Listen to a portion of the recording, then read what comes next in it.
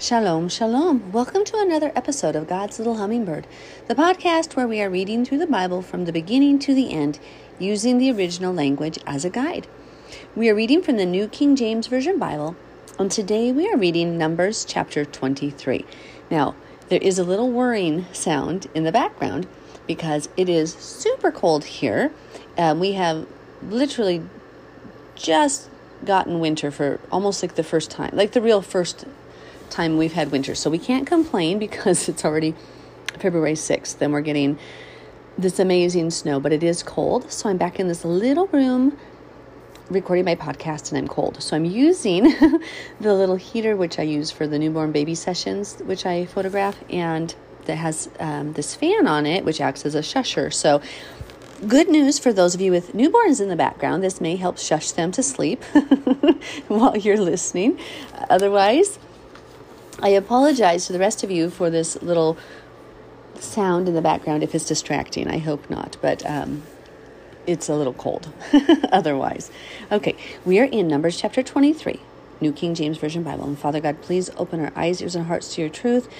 Just help our spirits rebuke any lies of Satan that he would try to snatch the word of God with from our hearts, and help us just to have your word implanted and to sear your word in our hearts and our minds and our souls. Okay, then Bilam said to Balak, build 7 altars for me here and prepare me here 7 bulls and 7 rams. Now, these are the high places. Remember this. It looks like to the outside, oh, maybe he's offering these bulls to Yahweh. He's not. He's doing his divination, and we will see that confirmed in chapter 24. So remember, Satan, Hasatan, the adversary, copies Yahweh. He's not a creator. He's an accuser. Yahweh had already established his worship system with these sacrifices and offerings. And so Satan can only copy. And right here he's trying to copy.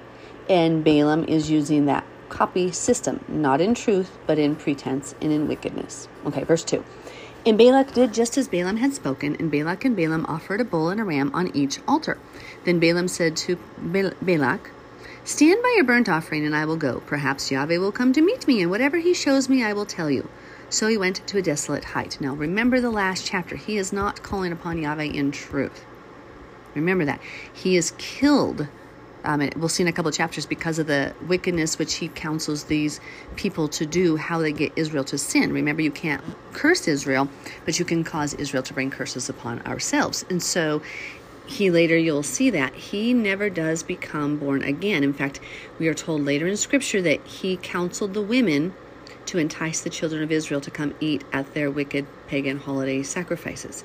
So, which would be similar to if we took non-believing, non-Torah observant wives or sons for our children, and they enticed them to do wicked things such as Christmas or Easter or Valentine's Day or any of those wicked holidays. So that's the equivalent, and so just don't get confused. Balaam is not a good person. But because his life was threatened in the last chapter, he came to a point of submission, of some acknowledgement of Yahweh's sovereignty.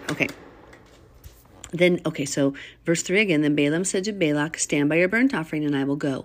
Perhaps Yahweh will come to meet me, and whatever he shows me, I will tell you. So he went to a desolate height. And Elohim met Balaam, and he said to him, I have prepared the 7 altars, and I have offered on each altar a bull and a ram. Then Yahweh put a word in Balaam's mouth, and he said, return to Balak, and thus you shall speak. So he returned to him, and there he was, standing by his burnt offering. So he returned to him. So he was Balaam, returned to Balak, and there was Balak. So the king was standing by his burnt offering, he and all the princes of Moab.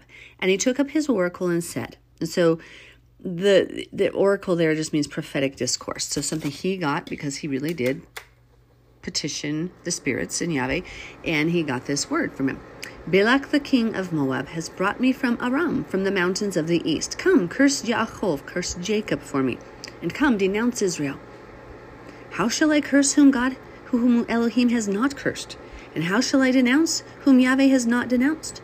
For from the top of the rocks I see him, and from the hills I behold him. There, a people dwelling alone, not reckoning itself among the nations. Notice it stood out. It's holy. It's separate. The children of Israel are to be different from the nations and not reckon itself among the nations. Remember that. Do you look like the nations, or do you stand out as different? Verse 10. Who can count the dust of Jacob, Yaakov, or number 1/4 of Israel? Let me die the death of the righteous, and let my end be like his. Then Balak said to Balaam, what have you done to me? I took you to curse my enemies, and look, you have blessed them bountifully. So he, being Balaam, answered and said, must I not heed to speak what Yahweh has put in my mouth? Then Balak said to him, please, come with me to another place from which you may see them. You shall see only the outer part of them, and shall not see them all. Curse them for me from there. So he brought him to the top of Zophim, to the mountain, to the top of Pisgah, and built 7 altars, and offered a bull and a ram on each altar. And he said to Balak, stand here by your burnt offering while I meet Yahweh over there. Or basically go and ask. And then Yahweh met Balaam and put a word in his mouth and said, go back to Balak, and thus you shall speak. So he came to him, and there he was, standing by his burnt offering. So Balak the king is standing by his burnt offering, and the princes of Moab were with him. And Balak said to him, what has Yahweh spoken? Now, neither of these men are calling upon him in truth. And if you need further proof of that, we'll get to a story in subsequent chapters where King Saul is saying, oh, Yahweh bless me. He has delivered my enemy into my hand, when he thought he had gotten David and he was going to be able to kill David. But we know that wasn't of Yahweh. So just because somebody calls on the name of Yahweh doesn't mean they're talking to him or in communion with him or doing what is truth or right. Okay, verse 18. Then he took up his oracle and said, rise up, Balak, and hear. Listen to me, son of Zippor. Elohim is not a man that he should lie, nor a son of man that he should repent. The word repent means to shuv, or to turn. So he doesn't turn. He doesn't change. Has he said, and will he not do? Or has he spoken, and will he not make it good? Behold, I have received a command to bless. He has blessed, and I cannot reverse it. He has not observed iniquity in Jacob, nor has he seen wickedness in Israel. Yahweh his Elohim is with him, and the shout of a king is among them. Elohim brings them out of Egypt. He has strength like a wild ox. For there is no sorcery. And that word here, I believe, is the word nachash. Let me look it up while we're reading here. Sorry, I forgot to look earlier. I don't often prepare for these because I've read the Bible so many times, so I honestly just start reading. I'm sorry. I probably should do a little bit more to prepare. Let me see here first. So verse 23, if I have a feeling right, it's the word nachash. And the word nachash is the same root word as the word for serpent. And so let me read the interlinear here just because that's my quickest source because I don't have the Hebrew Bible. Yep, it is. So the word there is nachash. There is no nachash, which is the same root word as serpent. So this is like Strong's 5173, the word 5175. So 2 numbers difference in the Strong's Concordance, if you're familiar with that system, is the word serpent. So where does sorcery come from? Which spirit gives power to the wicked and in wickedness, and which spirit counters Yahweh's truth? Who would come against Jacob? It would not be Yahweh. And here's the interesting thing I want to point out. Have you ever seen a parent be very firm on their child and discipline them like crazy and be to their wits' end and want to pull their hair out, yet defend that child like mad to the enemy or to the outsider? Nearly everyone who truly loves their child does that. And that's what Yahweh does. He, so many times, has wanted to just kill Israel. He's like, oh my gosh, you're the most wicked, obstinate, stiff-necked, people, I cannot stand you. Yet, look right here. He says, there's not iniquity in them, that I haven't observed iniquity in Jacob. I haven't seen wickedness in Israel. He disciplines those he loves.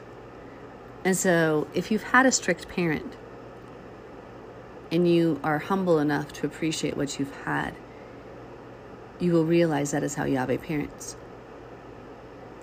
You might not hear the praise to your face, but look how he defends you behind your back. I hope you hear what I'm saying. He may call you a harlot in a dream. He may show you as a prostitute. He may show you as a wicked man, beardless, without Torah. It doesn't mean you're altogether not his, or it doesn't mean you're altogether sinning, but he's very, very hard on you with your sin, because what he told me once, he said, I want to purify you for me.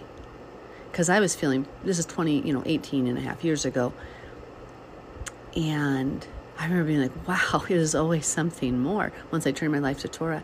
He said, right, but it's because I see the potential in you. I know the hidden parts of wickedness that lie within you that you aren't seeing. He goes, I want to help you overcome that because you're calling out to me. He goes, so accept this direction, accept this rebuke. And then he reminded me that Jesus, Yeshua, turned to Peter and called him Satan. The same man whom he said he was going to build his church or his body upon.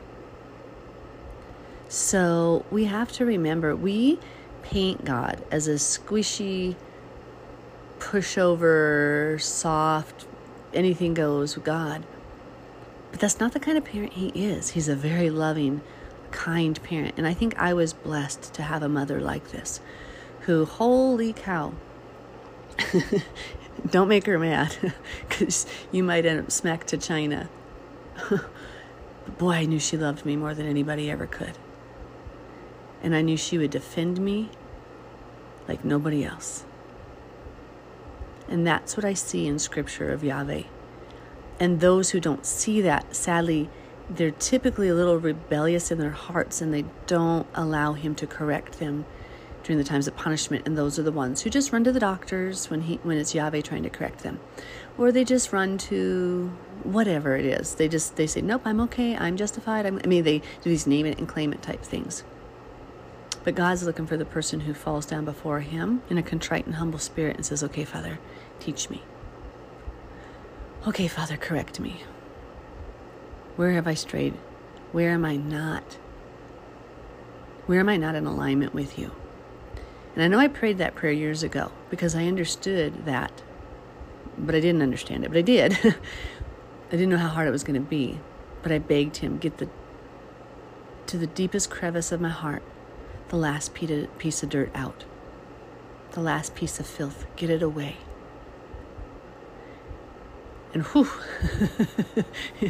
it's hard to get there, isn't it? It takes him some work to crack through the wickedness of our sin. But that's what I see here. Okay, going back to that verse 23. For there's no sorcery against Jacob. So Satan can't come against us. Remember that. But we can definitely curse ourselves, as you're going to see in chapters coming. Nor any divination against Israel. It now must be said of Jacob and of Israel, oh, what Elohim has done. Look, a people rises like a lioness and lifts itself up like a lion. It shall not lie down until it devours the prey and drinks the blood of the slain. Okay, Balak's not going to be too happy, huh? Then Balak said to Balaam, neither curse them at all nor bless them at all. So Balaam answered and said to Balak, did I not tell you, saying all that Yahweh speaks, that I must do? Then Balak said to Balaam, please come. I will take you to another place. Perhaps it will please Elohim that you may curse them for me from there.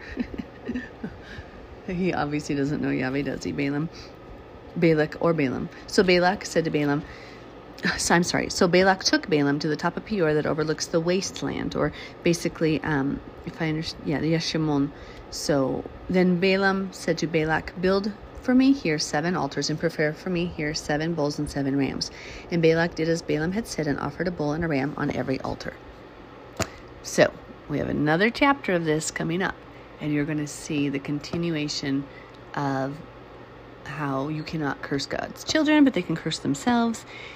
And also you're going to see where Balaam is finally submitting and not going to be trying to use sorcery anymore, not speak to Nachash, the serpent, or the demons, rather than Yahweh's messengers. Okay, talk to you soon.